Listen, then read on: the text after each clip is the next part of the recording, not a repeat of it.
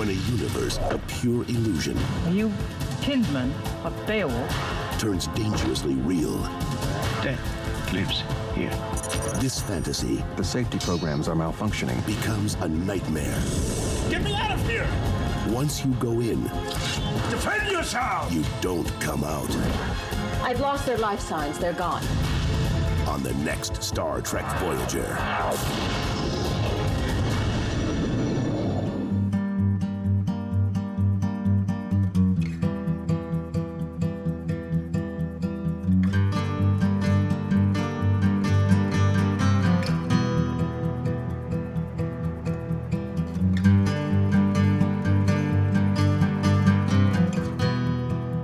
Hello and welcome to Strange New Takes. I'm your host, Notch Karnik, and with me in an artificial forest at Paramount Lot Number 12 are... Max. Rudicus Baker. And Diana McPhail. Welcome to Strange New Takes. We are excited to continue series recapping episodes of Star Trek stories that originate from the holodeck. Today we're going to recap the episode Heroes and Demons, the 11th episode of the first season of Star Trek Voyager.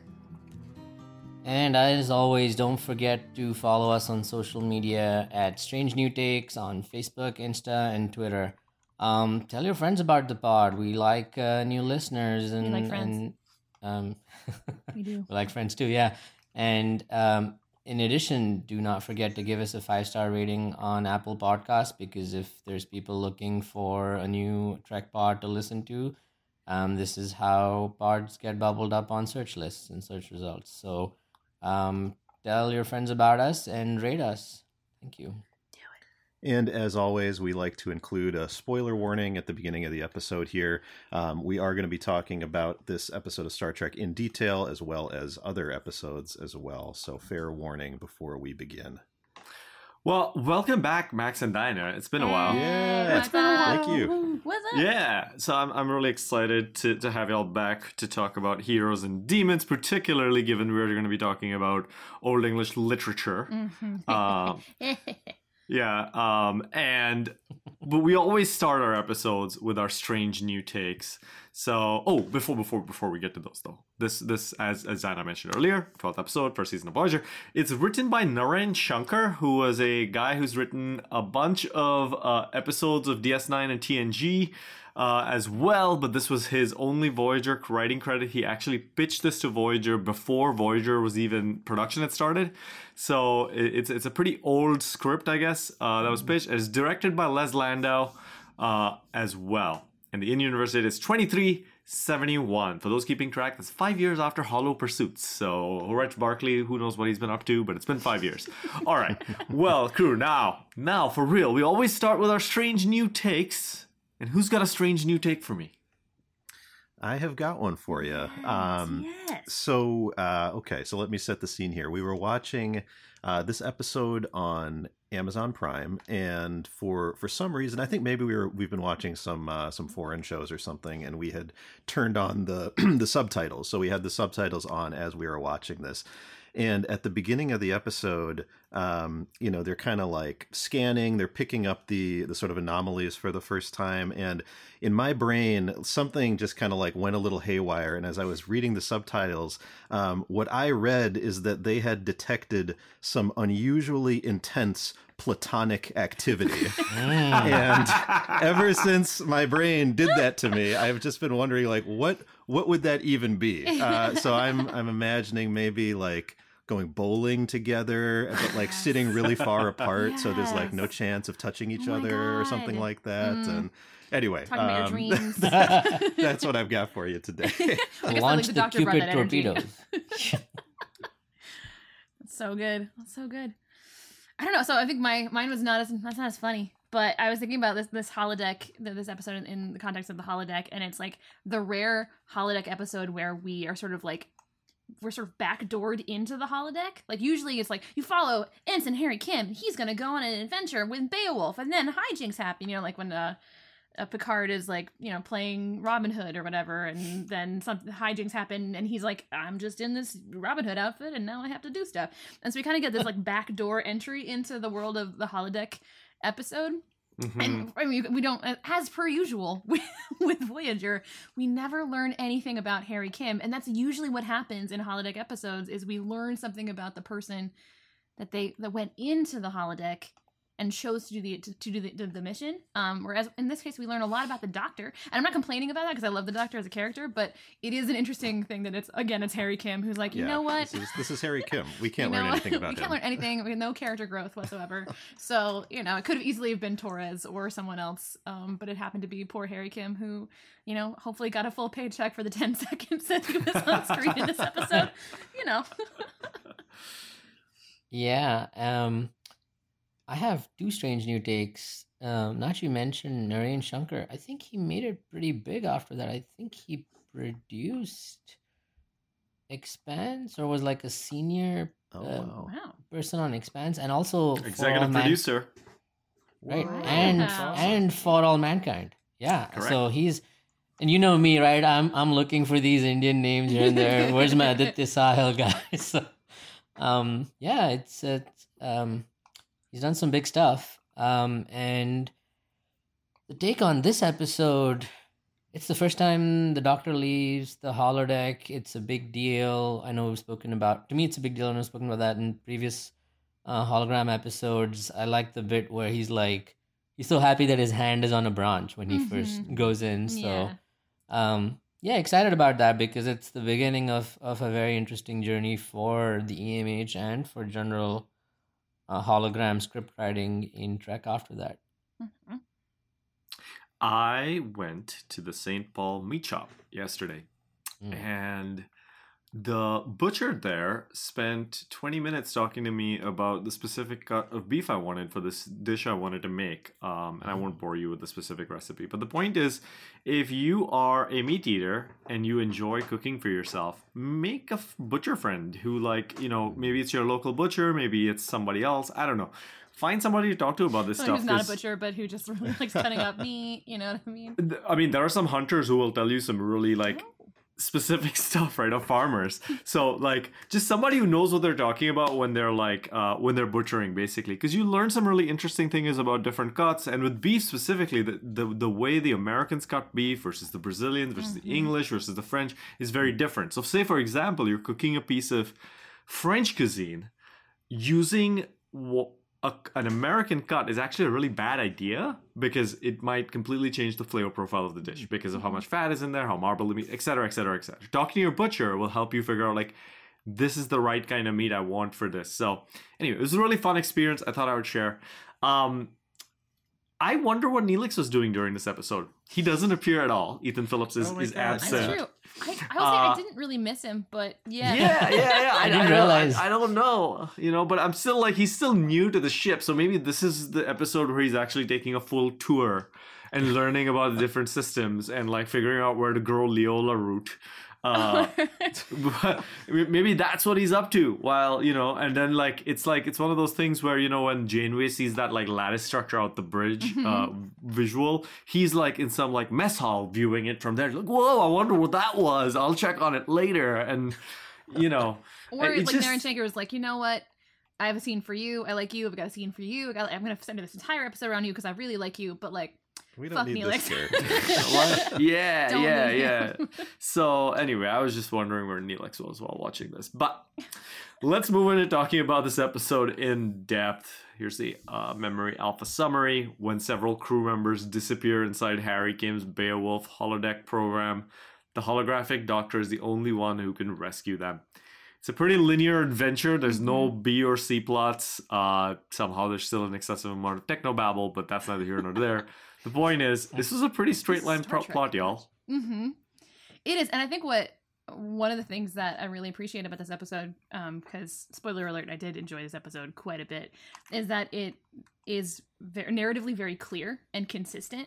And so that's something you can do if you're making the plot of your episode less of an A plot, B plot, and more of a one part of the action is taking place in this setting and another part of the action is taking place in this setting, so they're all contributing together. So it's not 20 minutes needs to be taken away so that we can really, for some reason, cement Torres and Paris as like the Hardy Boys detectives in this particular episode, or you can give them a scene where they're investigating for the larger purpose of the story, and I think it really works, especially because A plots and B plots don't really move past the end of the episode in Voyager. Sometimes it's like I'm doing all this extra energy for what specifically, because nothing is really going to come out of it. So this episode is good because the A plot and the B plot, or the A scene and the B scene, are really focusing on this one story, and we get the full benefit of the small character moments in this story because they all contribute to the larger picture. So from a writing perspective, that was the right choice. There was no need to have, Neelix in the kitchen making weird mashed potatoes and being like, yes, I'm annoying, and like there's no entertainment value and there's no narrative value to that. So I'm glad they cut it. They decided not to do it. You can tell how I feel about Neelix. You're just killing our Neelix fans out there. Right. I mean, it's just I'm a Neelix fan, and I didn't catch that he wasn't in the episode. And maybe that's why you're a Neelix fan. You don't miss him. For a second, I'm like, no, he didn't join the show yet, which makes no sense because he's in the first. He's in the pilot. So for the record, I feel like Neelix actually would have been a very willing like holodeck warrior. Like if Kes had been in trouble on the holodeck, he would have been like leading the charge. Yeah. Maybe he got lost with Kim and nobody realized that. And then there was a fourth bio sign. They're like, let's retrieve 3 of those energy signatures, but like none for Gretchen Wieners. Fuck Neelix, they can have him. Oh man, no, I really, man. Yeah. I mean, I'm just I'm just thinking of like what the B plot of this episode would have been. Like, is it like Tom Paris writing a note to Harry's mom about how he died in the holodeck? Like, I'm so sorry. Like in crayon, dear Mrs. Kim. Sorry. Cosplaying on the holodeck for the first time. I really think it would have been Janeway and Torres like talking science to each other, which the first scene of this episode is they're coming together, and like Janeway, whenever Janeway speaks science, everyone's like, ooh, she's so sciencey. Look how sciencey she is. And I was like, it worked for me. I was like, fuck yeah, talk more science to each other. This is great. So it's probably like, we're gonna do an experiment. Let's just see what's going on here. Yeah. There was. I think my only problem with that scene was that it was so clearly a set built out of wood, because they have a panel behind the two of them that is just blank. There's no like console. There's no like LCARs. It's just like painted plywood. I feel like at this point, Notch, I just don't even pay attention to the sets anymore on Voyager. I'm like, that's fine. You know what? It's like the boxes in our black box theater in college. It's like, that's a couch? Sure. I will accept it as a couch. Absolutely. It's like all the beds on TNG. Like, that is not a bed. But I'm going to pretend like it's a bed for the purposes of this scene. Sure.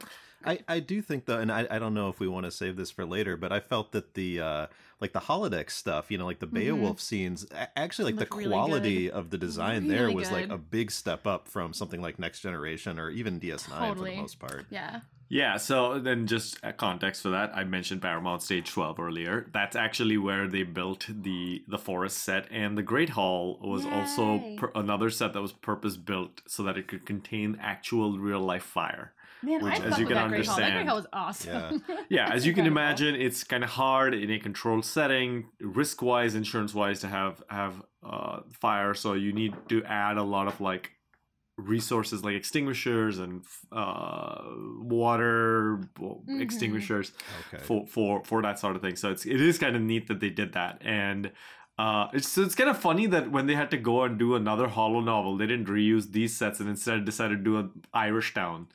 Yeah. They're Space Irish people. They're every single one has to have they're just Irish. Everywhere all the time. Okay, but one thing about this, so you, Danny, you mentioned Janeway and Torres. Did anybody else feel like Kate Mulgrew was like really, really channeling William Shatner in this? In terms of just the like looks at the like camera, and like every time something happens, just like it was just like the punctuations of the acting was just like. It was very Shatner-esque, I felt. When Tuvok is giving her that first readout and she's like, he mentions something to the effect of Kim's potentially dead. She's like, oh. And then like each of her, even when she's like talking to Torres, so she's mentioned this before. Kate Mulgrew's mentioned this before, that she is not only zero with scientific stuff, but probably negative. Like she has no. It makes science worse. Yeah. So when she used to talk about these things, right?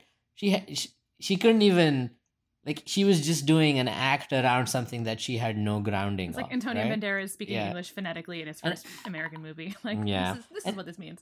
And I had no idea, because I heard that like after seeing Voyager, the whole series. So I guess she did a good job. But over here, I could see that being, like, to your point, Notch, punctuated. And yeah, I guess it's also early Voyager, right? I feel like all of Voyager feels like early Voyager, though, to a certain extent. So it's not really like, you know, we can forgive these first couple of seasons because it gets more consistent and better. You're like, you know what? I love it for what it is, and I also accept it for what it is and what it is not. I do think that that's a function of direction more than it is necessarily of acting per se. Although I do love the direction of her full body intense lean over a console for no reason than just the camera is like right there. And you're like, you know what? I accept it, but I don't really understand it. But you're gonna say something. We have a Janeway lean now. Oh yeah, like a Riker lean. There's a Janeway lean. Yes, is there a Janeway lean? I guess I'm not familiar with the canon with that term. But you know, I think we've gone back and forth in the past about sort of like how we feel about kind of the overall quality of the cast in Voyager, and you know, I don't think that I have sort of like the definitive take on that necessarily, but I think in some ways, like the way I was reading this episode is I think like Kate Mulgrew is probably a slightly stronger actor than some of the other cast members. And I think she was kind of like overacting to sort of like pull them along and try to raise the bar a little bit for some of them. They should just like have taken lessons from Hrothgar, because Hrothgar deserves a medal because he had some. Why can't they just get Hrothgar on the crew? You know, like the security officer right there. We'll touch on guest stars in a minute when we get to talk about the Great Hall scenes, because I do want to call out who they were. Yeah, it's also funny in this episode how Kate Mulgrew and Robert Picardo are pretty much the only two consistent presence. Tom Paris is in like half a scene. Kim is like in 1/8 of a scene. Chakotay and Tuvok have like some stuff for like a couple of scenes and then they disappear. And it's just like the only two actors who really get serious screen time in front of, like, with the camera focusing on them right in the center or the regulars, I should say, are Kate Mulgrew and Robert Picardo. Yeah. And Robert Picardo, so we've talked a bunch about Kate Mulgrew. I think Robert Picardo, I was expecting him, based on his later performances in Voyager, to be more slapsticky, but he actually is a pretty serious performer. Yes. Like, his performance is very serious in this. He's not like hamming it up for the camera. Yeah. And I think part of that is to do with the fact that he's going through an experience that's going beyond the med bay for the first time, and I think his sarcasm and slapstick type of humor and attitude kind of develops after he kind of, you know, interacts more. I mean, he's got that on day one as well. I get it, right? As soon as they kick, he gets initialized. He's being acerbic in, you know, terrible bedside manner. But this is more of an episode where he is trying to, like, he's excited about experiencing something that he has never experienced before, right? Like, yeah, totally. What I think really it comes down to is that this episode really fits in beautifully with whatever we can call the canon of Voyager from before. It really fits in beautifully. Like, we know that the Doctor is feeling underappreciated. We know that the Doctor wants more recognition, and we know that he has emotional responses to things in a way that, like, Data, who is his closest analogous character in Star Trek, Data does not have emotional responses to things. And so, like, the writing of this episode is so good because it really is a culmination of all the things in the 10 previous episodes the Doctor has really been experiencing and expressing. We see that and we hear that and we feel that in this episode. So I think it comes down to, first of all, Ricardo's a really great actor. I think he does a really good job with his character in general, but also in this particular episode when he gets a chance to be a little bit more serious and have emotional payoff. And I think when we come to, like, the slapstick stuff that comes later, I really think that's a function of writing. And it's not necessarily like him carefully plotting his character across several seasons. I think it comes down to the writing of his character in particular. So, yeah. You know, I think that what's great about this episode is that there is an emotional payoff for him where we feel like he's overcome something or experienced something so he's not keeping like running into the same narrative threads over and over again. But I will say that my only real quibble with this episode is kind of what you brought up really briefly, Notch, is that like we have these other characters who are here and there for a few scenes, and like some of the important pivotal scenes are done by characters who are actually not in the end, like the final act of the story up until its resolution, right? So like Chakotay and Tuvok, who are touring the Great Hall and are talking about cultures with heroes and demons and what demons could represent and whatever. That's an important conversation, and it actually doesn't happen between the Doctor and someone else, because that would make the most sense narratively for the Doctor to be part of that conversation. But instead it's like these two characters who disappear in the first 2/3 of the episode have this pivotal conversation that the entire title of the episode is really focused around. So I think it's an interesting decision. It doesn't take away ultimately from my enjoyment of the episode, but like in terms of writing and plotting, it does seem strange to have an important conversation occur between two people who are not then related to the rest of the episode, really. Yeah, it's there's very little kind of discussion of Beowulf outside of that in those initial scenes. Exactly. We don't really get to, which is funny because Narain Shankar actually, it's one of these huge Beowulf fan, yeah. Right, it's written in Memory Alpha that he thought like everybody knew Beowulf, and then when he came to this, when he was writing this episode, it's like, what? Nobody knows what I'm talking about. What? So, and yeah, so let's jump in just a little bit in talking about some of the scenes within the Force. I think in the past sometimes we discuss these episodes chronologically, and I think we're trying to take more of the approach of talking about characters here and the actors. So let's talk about the Great Hall actors and characters, because we can't really discuss Grendel since it was a ball of energy. Totally. The VFX crew did They fine. didn't have the budget for a full Grendel. They just had to.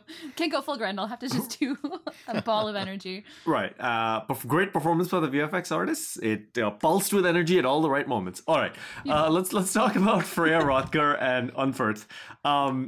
What did y'all? So Dinah, you're familiar with Beowulf.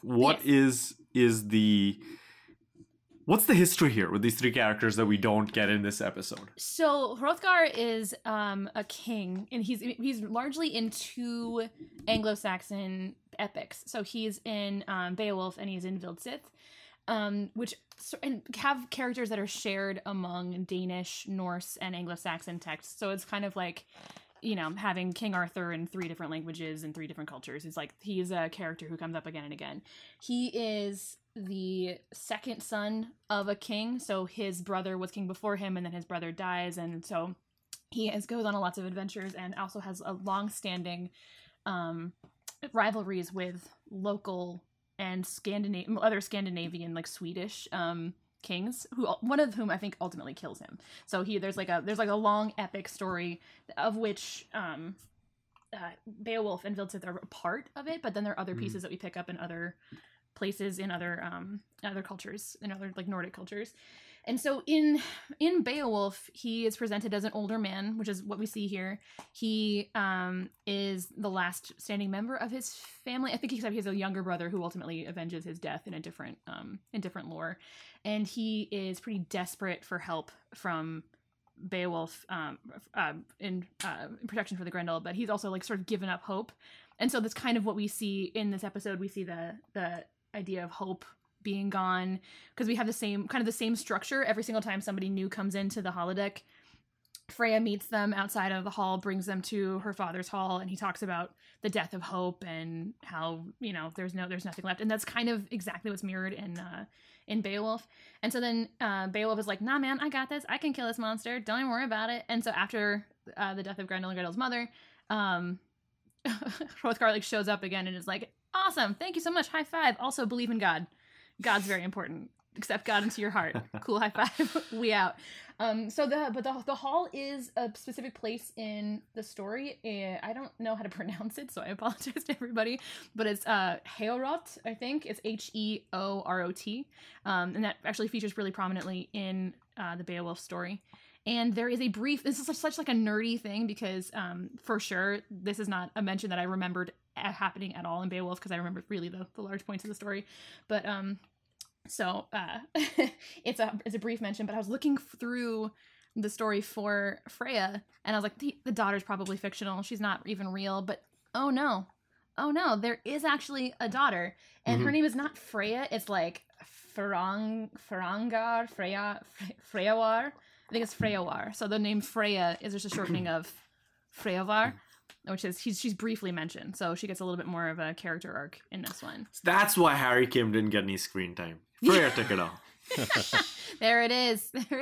So I mean, what it shows realistically is, first of all, that the writer is very familiar with Beowulf, and then also this narrative structure happening over and over again. It kind of like leads itself to being this repeated epic.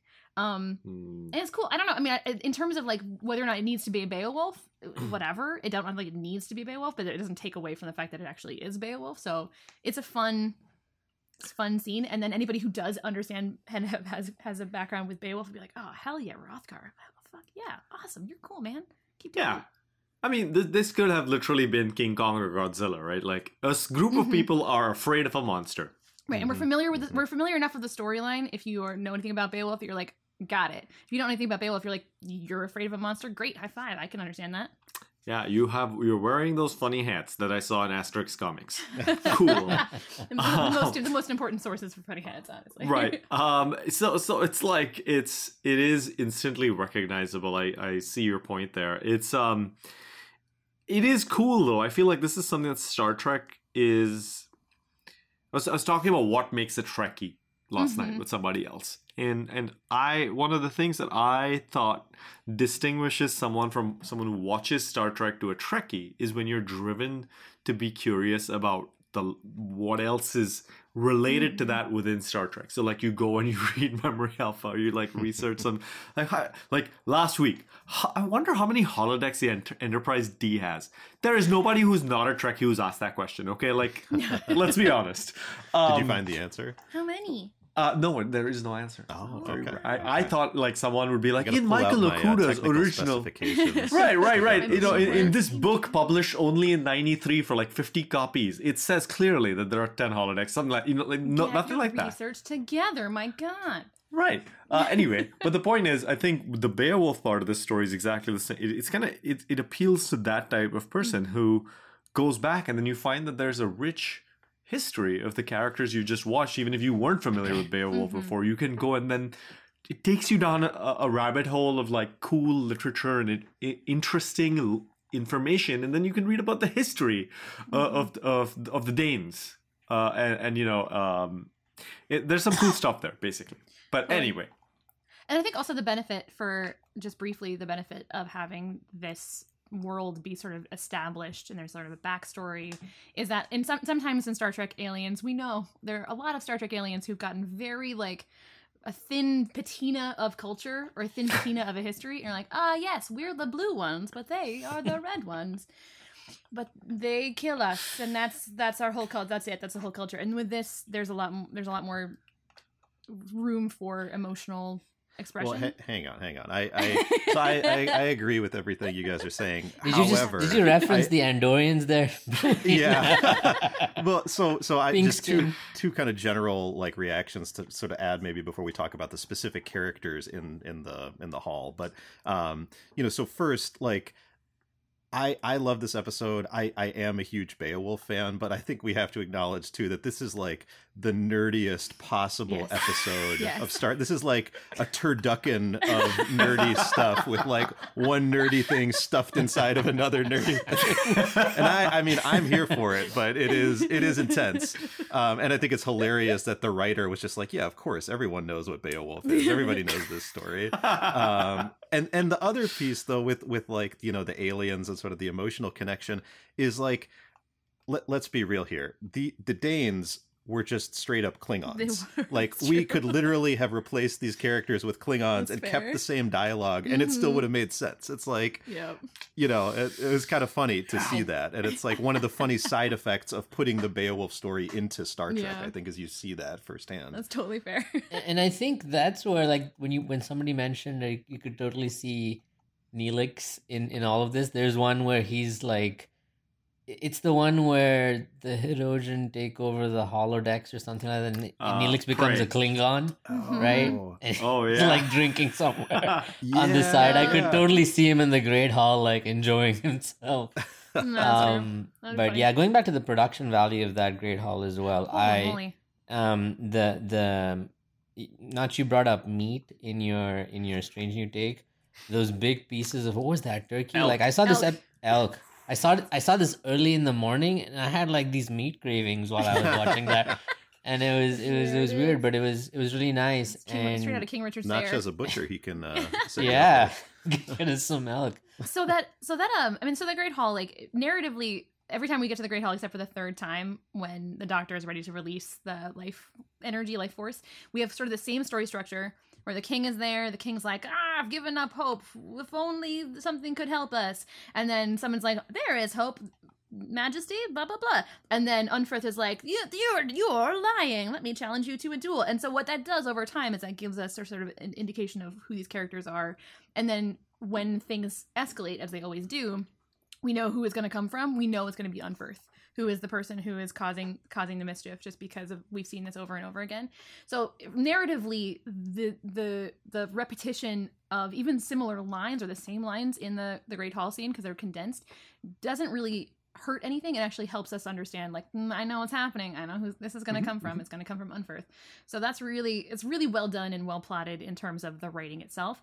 In terms of the writing of the first monologue for Hrothgar, I believed the shit out of him. Like, first of all, the writing was incredible. It's the second really good monologue in this episode. The first one being the Doctor about ready to leave for his adventure. Although I disagree with the choice to have him turn his face away from Cass while giving that. I think that was a really weird, like, Days of Our Lives choice, but that's fine. Whatever.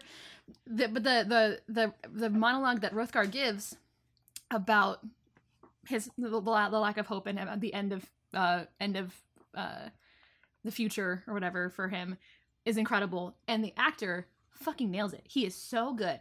Like, I wrote, like, give a medal to Hrothgar because he really, like, he sells the shit out of it, and it makes the Danish scene so much more engrossing and enticing. Like, I wanted to go back to them. So when we're at the fourth act where they're figuring out what kind of life force this thing is, and they're on the bridge, I'm like, just go back to the Vikings because they're so much cooler, because we have all this emotional shit from them that we don't really have from the bridge crew. And so it really worked. Like, I cared a lot about these holodeck characters in a way that sometimes I don't in an individual holodeck episode, and I believed in their humanity in a really fundamental way, even if I was seeing the same things happening over and over again. So that was really, really well done. Hrothgar, played by Michael Keenan, who regretfully passed away April 2020, who has been in 3 episodes of Star Trek. Actually 4. He was the same character in 2 episodes of DS9. He was Hrothgar, of course, and he had an appearance in my favorite episode of TNG, and probably all of yours, Sub Rosa, as Maturin. So, illustrious existence for our friend Michael Keenan. Who is he in DS9? He's Patrick in the episode Statistical Probabilities and Chrysalis. I have no memory of. He just looks like an old man looking up in his memory. I'll He's have a not wearing screenshot of that. armor. It looks so cool. Yeah. But hey, at this point, let's take a break. Then we'll come back and I'll tell you who played Kreia. Kreia is the villain in Knights of the Old Republic 2. Freya, who played Freya, the character in this episode, and Unferth. Hey, Lord Hrothgar! I bring a new friend, Schweitzer, who has come to destroy Grendel. Greet him well. I would bid you welcome to my hall, but the days of glad tidings are gone from this place. I'm sorry to hear that. But with your permission, sir, I'd like to stay here tonight and wait for Grendel. To what purpose? To raise forth hopes again? As have others before you? Leave us alone in our misery. I'm afraid I can't do that. I have a mission. Your name means nothing to me. There are no songs of your deeds, nor stories of the battles you have fought. Who are you to believe you can slay Grendel? I'm simply a warrior. I'm only concerned with Grendel. I have no quarrel with you. Indeed you do. And if you will fight Grendel, then you will first prove your worth to me. Welcome back to Strange New Takes. And I've been thinking during the break about the title Heroes and Demons. It's a very, very majestic title. If you had to pick a title for this episode that wasn't Heroes and Demons, what would it be? Where is Harry Kim? Well, that's a bad question. I mean, actually, it's not a bad title because that's what the plot is, right? Like, what happened to Harry Kim? I feel like I would give a title that was more fitting to what the actual narrative arc of the story is. So it's a lot more about the Doctor and the Doctor's ability to.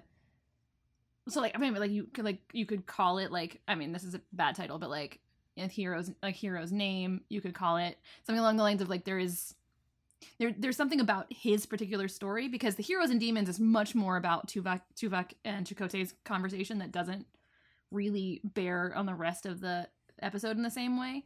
So I wouldn't necessarily call it Hero's Name, but something along those lines. Sing songs of his name. Yes, because he doesn't have a name, and they talk about singing songs a lot. They do. That'd be start a lot of epics. All right. Well, getting back to our friends in the Great Hall who are hanging out, there's Freya, who's played by Marjorie Monaghan, who you may recognize if you watched Babylon 5. She plays the leader of the Mars Resistance in Babylon 5. Oh, shit. The fuck up, really? Yeah, I'm forgetting the name of the character now, but she's in a bunch of episodes that are in the penultimate season of Babylon 5. She looks that makes sense because she gives some fiery speeches, I think, in Babylon 5 as the Resistance leader, which she, of course, also does in this episode. Her voice is so good. That's one of the things I was thinking about in this entire episode is like how great her voice is. A little husky, strong, vulnerable. I really, really liked her. I don't love the fact that she's like, you know what? The day before you could die, maybe we could make out. But also whatever. I need to let you guys know, fire is not the only heat. I mean, so bad. So bad. Like, in general, I'd be like, you know what? Get it. Because you're cool. She did whatever. what she could with that do line. What you but, man, that was... I'm sure they had Yeah, go ahead. Sorry. I was just gonna say, like, I don't think real Freya would have done that, but I think in a hologram, in a holodeck program, this is like, it's probably that a guy who's like 24 really, is running. That's the question we should be asking. Harry Kim, what are you doing with the holodeck program? With your amorous tendencies, stop it. This is like a Barkley moment, maybe. I'm not against people getting it if they want to get it. Like, whatever, do what you want to do. But at the same time, like, I felt like it would have been a nice change to not have an emotionally open conversation and then immediately be like, we could fuck if you want. I just, whatever. Like, you can just have really good, straightforward, honest conversations between people and not have them make out. Men do it on Star Trek all the time. I'm just saying. So, I don't want to, I'm not going to shame Freya because she can do whatever the fuck she wants. But at the same time, like, bro, easy writing fix. Don't need to make that happen. Garbage. I have to believe that they must have laughed about it and had to do this like over multiple takes. Like, the dialogue in that scene is actual horseshit. Well, where she sleeps. Yeah, but like Notch, you were talking earlier about sort of the Doctor's performance and like how in some ways maybe this feels more serious than sort of later versions of the Doctor. But I think like if we look at aspects of the Doctor and the episode as a whole, there were definitely some like wonderfully hammy moments in this episode that I felt like it couldn't have been an accident, and then like I kind of enjoyed some of that too. I think that was great. Don't get me wrong. I just want to go back to my comment there earlier, just for 1 second, just to emphasize. I don't dislike those later things. It's just it's a very different tonal performance, and I think they're both perfectly wonderful. I just noticed that like this, unlike say the episode Message in a Bottle, where the Doctor is sent to hang out with Andy Dick for a little while. Why not? Yeah, right. He just, there's fewer of those like weird facial expressions and like Max. They're there for sure, like you're seeing. It's just a little different. I appreciate both of them, so I don't want to like cast aspersions, because the Doctor is certainly my favorite character. Very quickly, the character of Unferth in this episode is played by Christopher Neame, who, and I swear this happens way too often, I look up some guest actor in an episode we watched, and they've been a Nazi in some episode of other episode of Star Trek.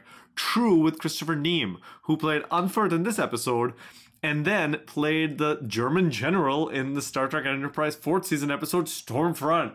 So, I'm really glad that you said in another episode of Star Trek. I thought you were going to stop the sentence with he was a Nazi. It's like, oh my God. What?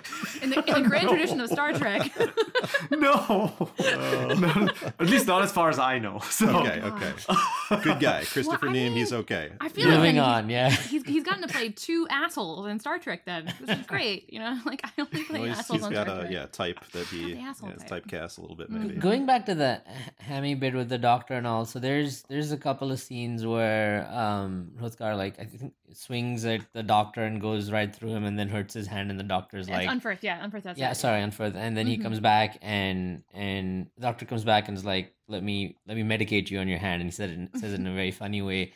It actually set me up to really start liking and backing the Doctor, to the extent, I think it's an episode, I don't know if it's the next season or somewhere in the series, where there's this crazy clown mind computer, right? That's fear. Yeah, fear, exactly. What is this show? And when the Doctor enters, right, like at that scene when I think it's Kim again, right? It's Kim who's been strapped up, and that guy's about to like distress, so yes. Yeah, and the Doctor comes in. I like played that scene 3-4 times. It was hilarious, right? So it's setting us up as viewers to really like one of the best characters in Star Trek. So yeah, totally. I think what's fun about this episode with regards to the Doctor, but also like what makes the Doctor one of my favorite characters, is that he is very true to whatever he is. You know, he's true to himself, and like he's obviously like we are learning what that means in every episode, but like that doesn't mean that anything's like out of character that he does. It's just like maybe you haven't seen it yet. So his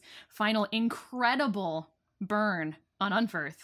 He's like, like the only thing that's protecting you or whatever, like the saving your life is that I have sworn oath to do no harm. Oh, that line fucking rules. That's such a good line. It's incredible, and it's exactly in line with what we see for him for the rest of this episode and all the other 10 episodes beforehand. We just didn't necessarily see it in this context. We're like, oh shit, what a cool hero line that is. What a great fucking hero line. So I think the Great Hall scenes are where everybody gets to shine. And I think they're the sort of the heart of this episode in a way that like the bridge scenes are like, well, you're doing science, and I appreciate that about you, but I don't feel the science the way that I feel the Viking episodes, which is probably true about me in general anyway. Honestly. I think we also have to take a moment to appreciate Chakotay's massive burn on Vulcan literature. It's so good. It is so good. I wrote it down because it was so good. There are no demons in Vulcan literature.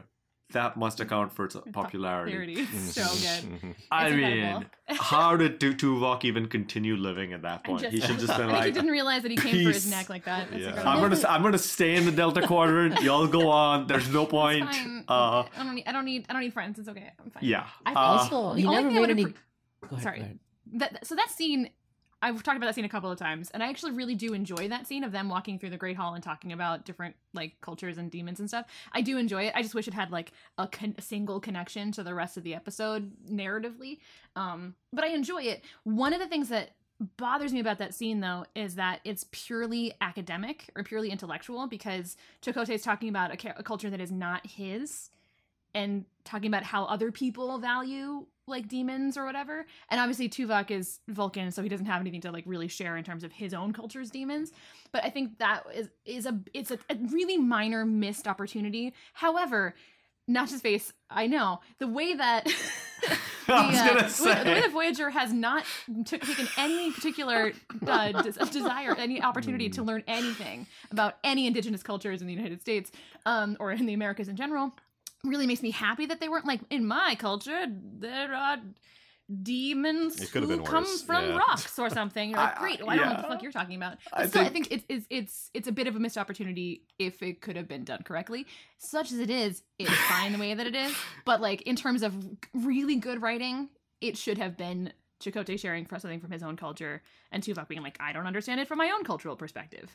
That would have been better writing. However, the lack of casual racism was very, very nice in this particular episode. And I think maybe, again, I'm not trying to defend or anything. I think the innocence there is, hey, we are hundreds of years in the future where all these cultures are like Chakotay is representing humanity to Tuvok, right? So he's like, there's like a innocent appropriation there. But then, to your point, they double down on the spirit animal stuff and the Native American stuff a lot, and there's no comeback from Tuvok in the future episodes. It's bad.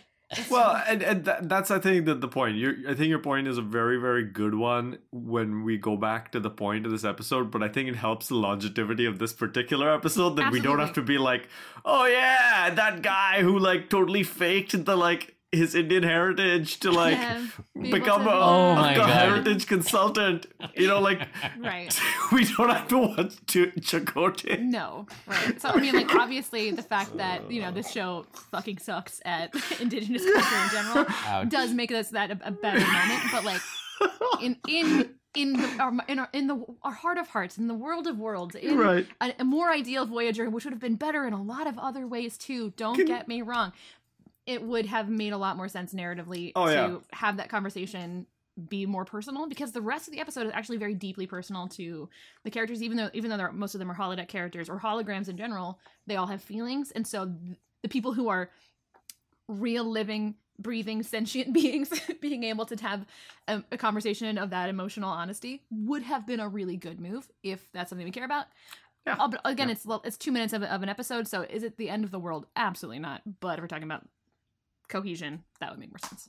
Mm-hmm, mm-hmm. Yeah. No, I was just laughing at how for 7 seasons of TV we had a actor forced to play a completely made up indigenous culture and be very serious. No, you can't. No, you can't. Be very serious. Is it possible that while completely wrong and fake in the content, it created a faux appreciation of native peoples of North America for the rest of the world that they may not have known about anyways. I feel like there's just a lot of like the miseducation that we have in the U.S.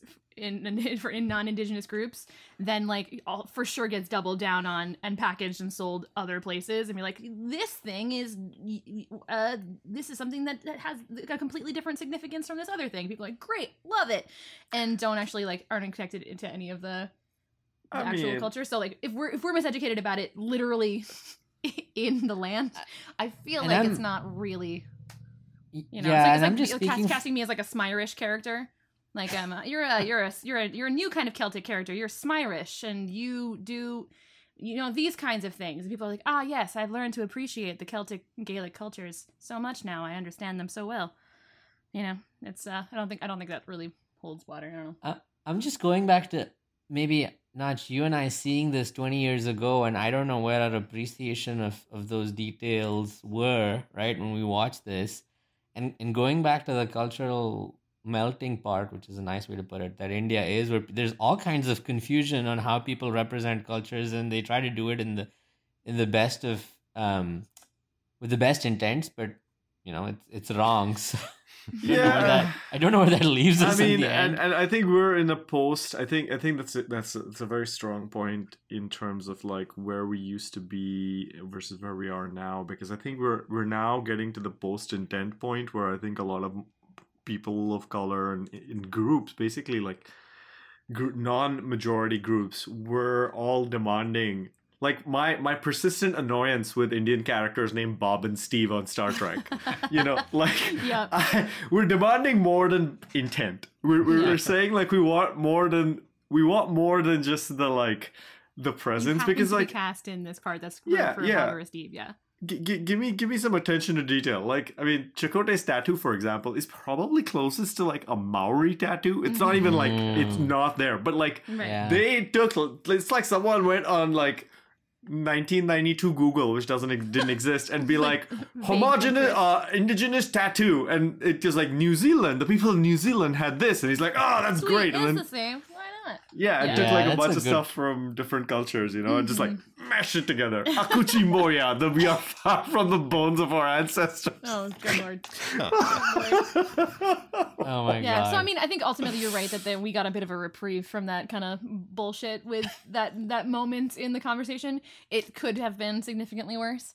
But I think one of the thing that really struck me about this episode is we learned so much more about any of the holographic characters than we learned about any of the flesh and blood characters. And that's the point of this episode. We learn a lot about the Doctor. We see the Doctor in action. We see that he can do more than just complain that he's not, in better use, but he actually can be put to better use, and he actually enjoys the adventure. So I think that's the point of the episode, but we don't really learn a lot about anybody else except maybe Harry Kim in some weird way, but not really, because he's not even in the episode. Yeah, like, and I mean, it's not like he ever shows up going back to Beowulf ever again. So no, I mean poor Harry Kim. I mean, speaking about character development with the Doctor, let's talk about his name, the whole name thing, because it's just a weird character line that gets brought up a bunch in season 1, and it's like referred to a couple of times in the future, but never really comes to anything. Yeah. And just as a bit of context, initially this character was supposed to have been named Zimmerman in the production, the pre-production days. They were tossing around the idea of this guy being named Zimmerman. I don't know if there's any relation with that being a more German name and this whole Schweitzer thing, but it doesn't come up much. Isn't Zimmerman the dude who invented this hologram? They later give the name to the Doctor who created the hologram. Yeah. Yeah. But I just wanted to get your reaction to that whole name thing, and then of course the Schweitzer situation, which I think was obviously played for laughs, which is hilarious. Yeah. Freya liked that name, right? Yeah. Hero's name, Schweitzer. Dr. Schweitzer. Lord Schweitzer. Yeah. I don't know. I mean, I think obviously a name is a really important thing for a character, and you're right, I've seen the first few episodes of Voyager, the first season of Voyager more recently than I've seen the rest of Voyager, but my recollection of them is that the name is a really important part of the first few episodes, and then it definitely dies off because he just straight up ends up being Doctor for the rest of the show. And I don't know. I mean, I feel like the purpose of it, which makes sense narratively, is that we're trying to humanize him and give him more than he's just the role that he serves and the role that he plays. And so I think it's a normal, natural thing for his character to be thinking about and for people to ask for as well. And I understand why he wouldn't want to be Schweitzer at the end of the episode too. But I also don't know what... not knowing what's important to him, realistically, it's kind of hard to know what it is that fits him better than other names that he's chosen for himself. I'm not sure. It's a struggle throughout the series, right? It's his struggle. It's the writer's struggle.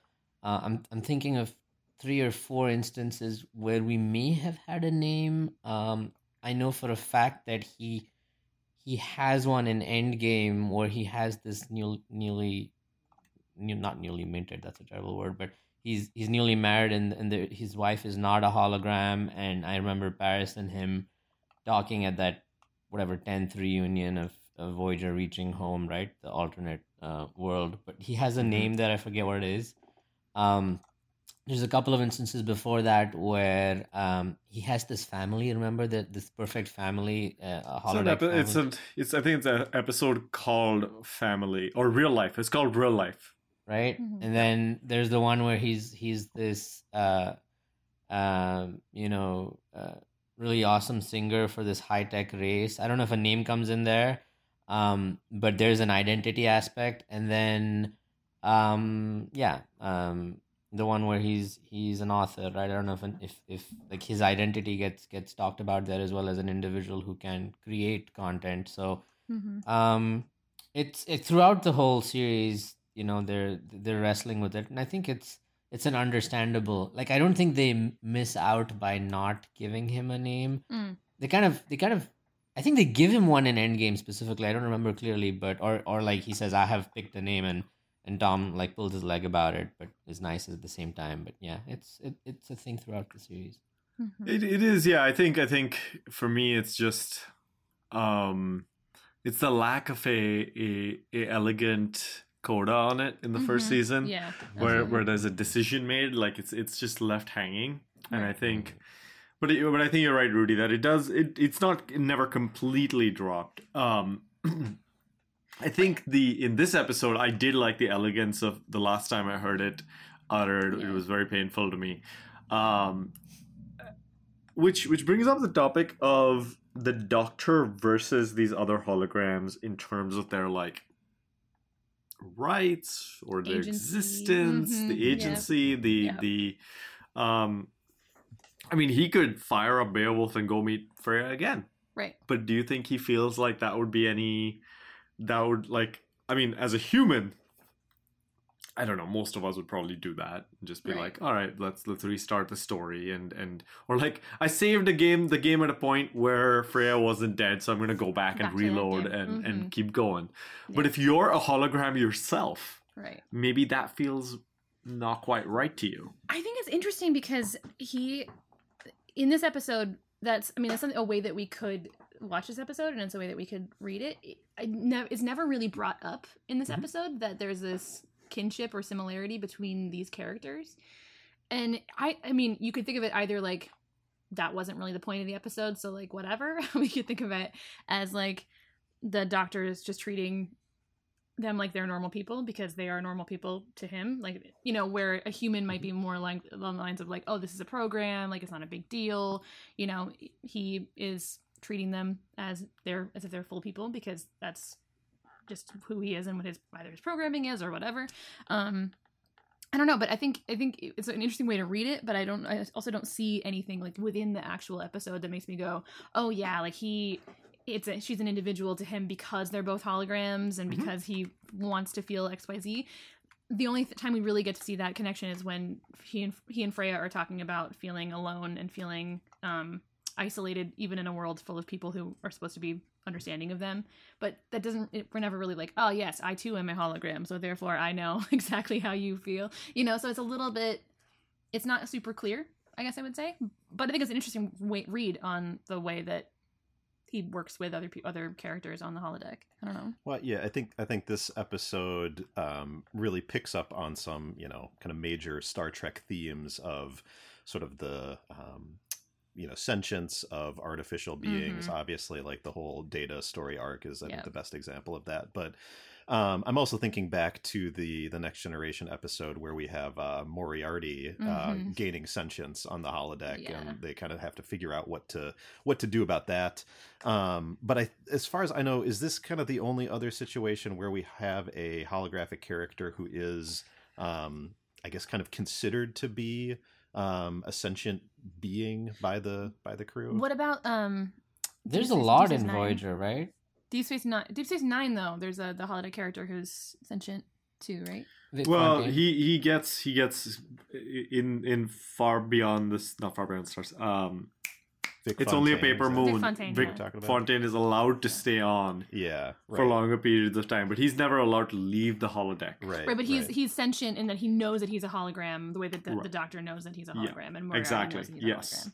Voyager takes it to a whole other level with the Hirogen, right? Where they give him holodeck, where Voyager gives the Hirogen holodeck technology, and then the Hirogen take that technology to a whole other level where they create Starfleet holograms who can feel pain, and then there's like this whole mutiny where I forget the name of the episode, but they wipe out a whole Hirogen training facility, and then they go about, you know, almost being these fanatic photonic beings. Sounds interesting way to say it, but they like start liberating. They like kill organic beings to liberate photonic beings who don't have sentience. And so I think out of all the series, Voyager really specific to holographic sentience and rights touches on it outside of the Moriarty situation, which also I feel is very nicely written. Totally. By that token, I think this episode is a pretty classic holodeck episode in that, like, it's not really, it doesn't really have a lot to say about holodeck sentience. necessarily. It doesn't really say, or even like the morality of holodeck use, which I think is what Barclay's whole thing was in the last episode, right? It's more like this is a sort of traditional holodeck episode where the story is contained in the holodeck, and the only thing that makes it slightly different is that we have a holographic character who is the main character in the holodeck storyline, who is interacting with these other holographic characters who don't know they're holographic. But it's not necessarily a situation where it's like, oh, you're so different, but we're so the same. Really, that's not really the main point of the episode. And so I think it's interesting that there's this sort of the wrench in this is that there is this character who is not himself a character who has all his own 100% of his own agency.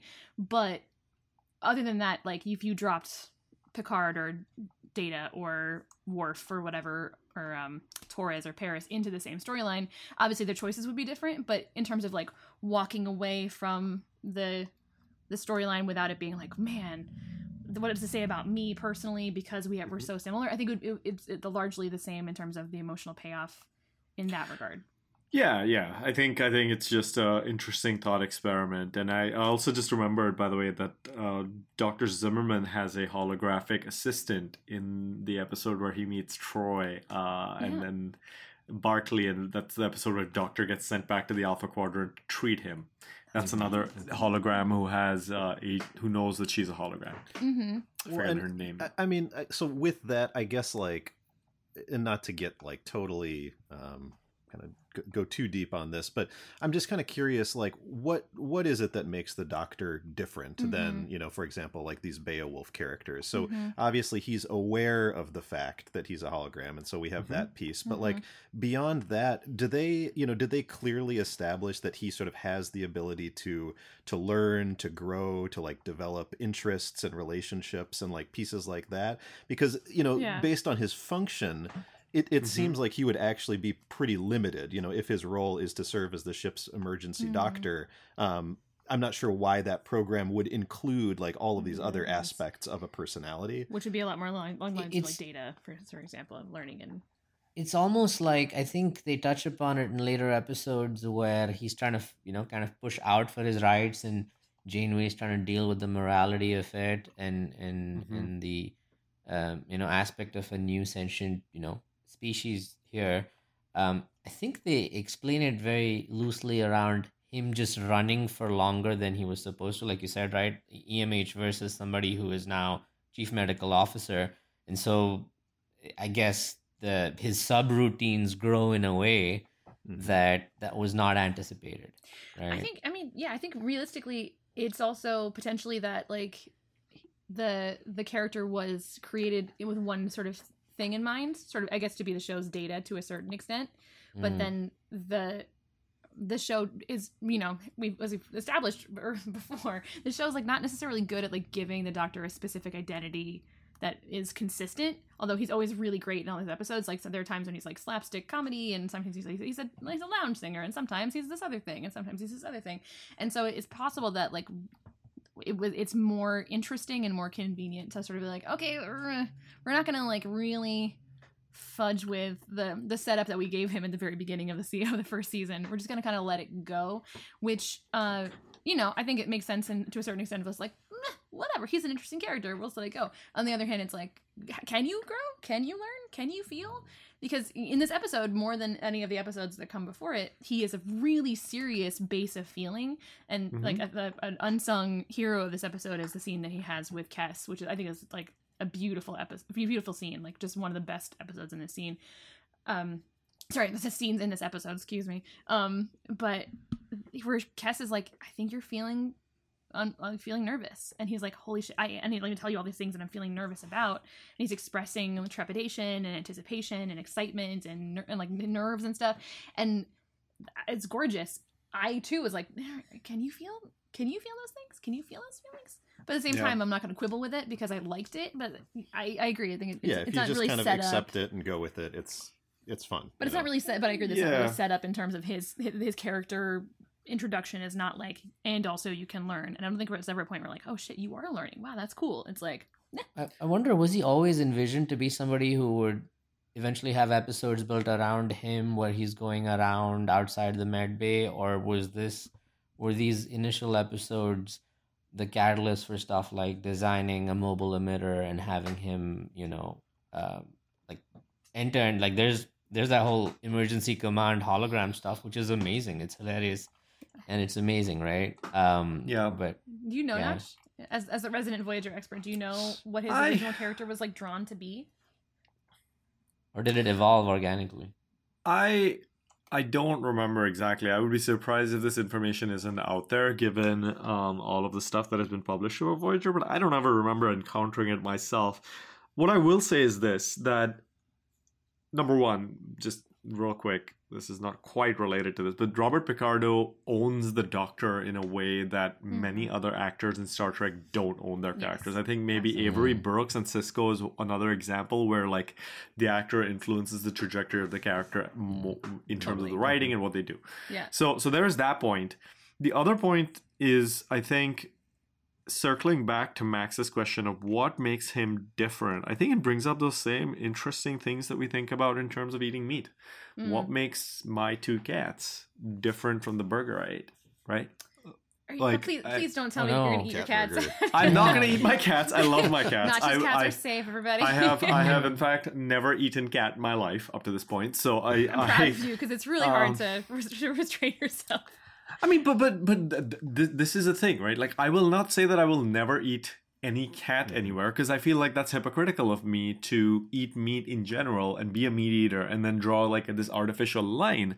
It brings up some uncomfortable philosophical questions that I haven't answered for myself. And I think when I think about the Doctor versus, say, Freya or Vic Fontaine or who else, those the Hirogen holograms from Flesh and Blood Part 1 and 2 from the 7th season that Rudy was talking about before. It brings up some really uncomfortable questions of what makes them and their like, if one of them says, I deserve the mobile emitter as much as the Doctor, how would I and then we have a Star Trek court episode, like how would we adjudicate that? Like I don't know the answer to that question, and that's what the questions around meat is kind of where my mind goes, is kind of a convenient corollary to think about it, at least. And I think what I've enjoyed in this holodeck series of episodes is discussing these ethical points with you guys, because the holodeck is kind of this fantasy machine which brings up all of these ethical questions, like, is someone allowed to barge in? Is what happens in the holodeck something that should have consequences if you're having your coworkers in front of you, right? All this kind of stuff. So it's like I appreciate these discussions, I guess, is my only point there. But in the interest of brevity, I think we should keep going. Any other episode based discussion that y'all want to have before we move on to kind of wrapping things up here? I have a quick call out. It's kind of a weird one, and I'm not an expert on hairdos, but I think Janeway's hair here is different from her early part of the series bun, and obviously latter part of the series, shorter cut. It's not got that bulge bun kind of thing. And you guys here can see me do actions, but I like what I saw here. Over his head, everybody. I like what I saw. I don't know what to call it, but it was nice. Also, her eyebrow acting in this episode, stellar. At least 2 eyebrow raises. My God, it's incredible. What do you call the hair in this episode even? The only other person I've seen wearing it is that there's that picture of Donald Trump's mom, and she has the same hair, like... Oh God. There's triangle pointy hair. It's like... It's kind of a swoop, I guess. There's a swoopy bit in the front, but then it's like a long... It's like I think it's called like a French roll, maybe that's baked good. It's like a French bun or something. It's not a chignon, which is like the big circular bun that's sort of at the back of the head or maybe at the nape of the neck. But instead it's like a full, longer, like vertical roll up into the scalp, so it gives a little bit more like volume at the top. It's pretty popular with like I Love Lucy kind of era, which is why older ladies will wear it often. I don't remember what it's called. But yeah, I mean, it's a pretty standard, like, up and out of your face, no nonsense, classic, timeless kind of hairdo that I think Janeway, she sort of models a lot of the hairs of, like, the way that she wears her hair is a lot of, like, no nonsense science lady with a touch of elegance. And you're like, I believe it. Well, speaking of a no nonsense science lady, one more thing I wanted to circle back to briefly is I really appreciated Janeway's technobabble in this episode. I knew you would. And specifically, what I appreciated is there was one moment where she kind of has this this realization, and she says something like, of course, holographic technology is an outgrowth of transporter technology. And so, this was not just like the typical Trek babble where it's like just saying random words that they made up. She's actually connecting two different concepts in the universe that we know are related and like in a logical way actually like make sense that they go together because they both convert energy into matter. Right. And so I really like that. So techno sense, not techno babble. Yes, techno sense. Which Thank I you, think, Janeway. realistically, as much as Janeway's character, Kate Mulgrew, she didn't like doing the technobabble, I think this is a really good example of how you can use like scientific speech to explain stuff to people in a way that also values the audience's intelligence and also the character's intelligence. So I appreciated it. I thought it was good. I just really like it when the captain is able to like sort of keep up with people scientifically, because often it's like, well, I don't know what any of those words mean. Can Data explain it to me? Which, I love Patrick Stewart, so I'm not like against it, but at the same time, it's nice at times to like have someone who's like in the middle of it and not needing things to be explained and is actually doing the explaining. I like that. Yeah. All right. It's the moment of truth, y'all. Who wants to stick their neck out and give this episode a strange new rating? I will do it. I'll do it. I also want to give a shout out to Notch for bringing this episode from meat to meat. I really appreciate that. Full circle. Yeah, that doesn't affect my rating, but I just wanted to, Notch, I appreciate you. I noticed that and I appreciate that about you. I will give this episode it's between 7.5 and an 8 out of 10. I think 7.75 out of 10. The spreadsheet is amazing. All right. Let's round it up. Let's round it up to an 8. All right. Because I really liked it a lot, and I thought they had a lot of really great things about it. It was narratively consistent. It had really great scenes, really great characters. There's some things about it that I was like, meh, which I've already mentioned. So aside from like minor quibbles, I had a really good time. I don't know that this is one of them going to remember in the same way that I remember a lot of the really great episodes of Star Trek, where they stick with me, and sometimes it's a morality, or sometimes it's like a specific scene that's like, holy shit, I will like that's gonna stay with me for forever. So like that's why it gets a lower rating, just because I don't think it's a superlative episode. But for Voyager, this is a superlative episode of Voyager. So and not just like a little bit butthurt. But me too. I'm in. You can see, but I think this is a really solid, really well written episode in general, and I really enjoyed it. So I'm gonna say an 8 out of 10. I'm just without belaboring the point. Yep, me too. 8 out of 10. Okay. I'm gonna. Okay, gosh. Do it. Now 2 people did 8 out of 10. You can't do it. I'm going. No. 12 out of 10. 12. No. This is not a 12 out of 10. I'm gonna go with 7.5. All right. 7.5. Elk hocks. Is that a hawk? I think it's hawk. Is that? It is now. Piece of meat. I was gonna pick that. I gotta go pick with something that. else now. I mean, yeah, I think this was a solid, entertaining episode. I don't think it's one that's gonna stand out in my memory necessarily, but I think especially for sort of some of the hamminess, the comedy, some of like the Doctor's one-liners. I think those are the pieces that I'll probably remember about Promise this one. to do no harm. It's so good. So good. Yeah. I was gonna go with an 8 as well, but I will actually go 8.5 because it means a lot to me in the sense of how it sets up the Doctor for the rest of the series. I don't know if like we wrestled with whether this episodes like this gave him more space, but the resulting space and flexibility he got for the rest of the series, I think, makes him one of my favorite characters, top 3 characters in Trek. And so I'll give it an 8.5. 8.5 missing bridge officers out of 10. We'll just leave the bottom half of What Neelix. about missing Neelix? We'll get his legs and not his torso. It's fine. Main cast. Well, so I now have to help us pick the next episode. And I'm gonna just make a call because this is the last one out of our holodeck series, and it actually might be our last episode retro recap for a long time because Lower Deck starts the week after our next episode will drop, and then we might just end up with an entire year of Star Trek back to back. The year of Trek. So I don't actually know whether we're going to come back to retro recaps anytime soon. And just because we did Hollow Pursuits last week, I want us to do Pathfinder from Voyager. I know 2 Voyager episodes in a row. I'm sorry, y'all. But Pathfinder is... sorry? Are you actually sorry? I don't know that you It's are. the best hologram series, guys.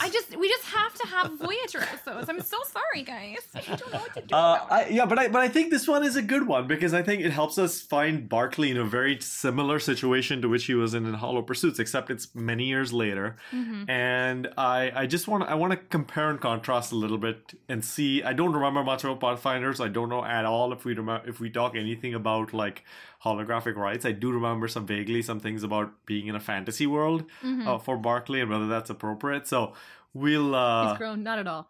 It's no development. so we will revisit that in next week's episode with Pathfinder. Please watch that before listening to our next episode, dear listener, if you wish. You get spoiled and it's fine. Do whatever you want in life. We are not a hologram, dear listener. We can't turn you off and on anytime we want. You can do whatever. You have agency. Turn you on anytime that we want. You know what I mean? One piece of trivia I forgot to mention. The Schweitzer name is a reference to Dr. Albert Schweitzer, a medical doctor, philosopher, and recipient of the 1952 Nobel Peace Prize. He was born in the German Empire in Alsace, so he's Alsatian. So, one of them. Gotta get that trivia in last minute under the wire. Just grab your hat from under the door.